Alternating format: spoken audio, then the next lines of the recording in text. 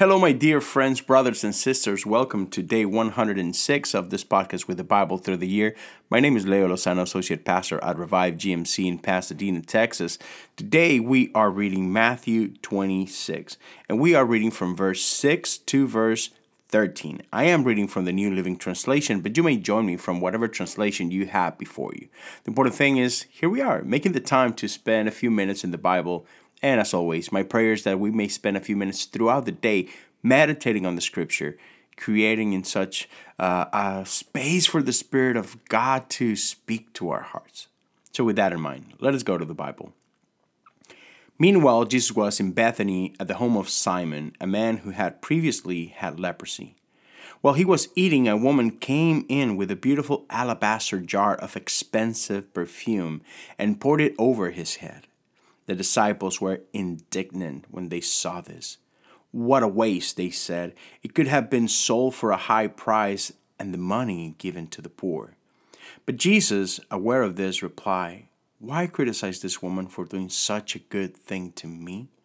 You will always have the poor among you, but you will not always have me. She has poured this perfume on me to prepare my body for burial. I tell you the truth. Whatever the good news is preached throughout the world, this woman's deed will be remembered and discussed." This is the word of God for the people of God. Thanks be to God. Listen, as someone who has been involved in worship for the majority of my life, I love stories such as this one. Because I do believe that her expression of love is extravagant, right? Because she came before Jesus with the best she had, with the most expensive thing she owned, which was this perfume, which in other circumstances could have been of great value for her just as provision, right?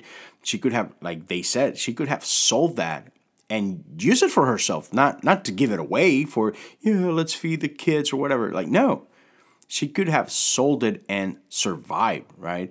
She could have had plenty of money for a year, 2 years, or maybe more, right? But instead, she offered it all to Jesus. And here is something that it's very important to me. She was criticized for her act of worship. And so that just reminds me that not everybody will be pleased with your expression of worship. But you know what? Who cares? Not everybody will understand your worship, right? Not everyone will understand your passion, your desire, and your expression. And that's okay. They don't have to. You know why? Because only one voice matters, and that is Jesus. If he accepts it, that's it. That's all we need.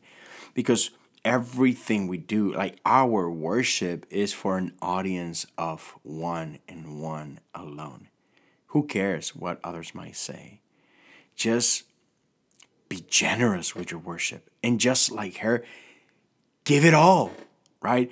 She didn't gave a little bit of the perfume, right? A few ounces, just, half the bottle or what. No, she gave it all.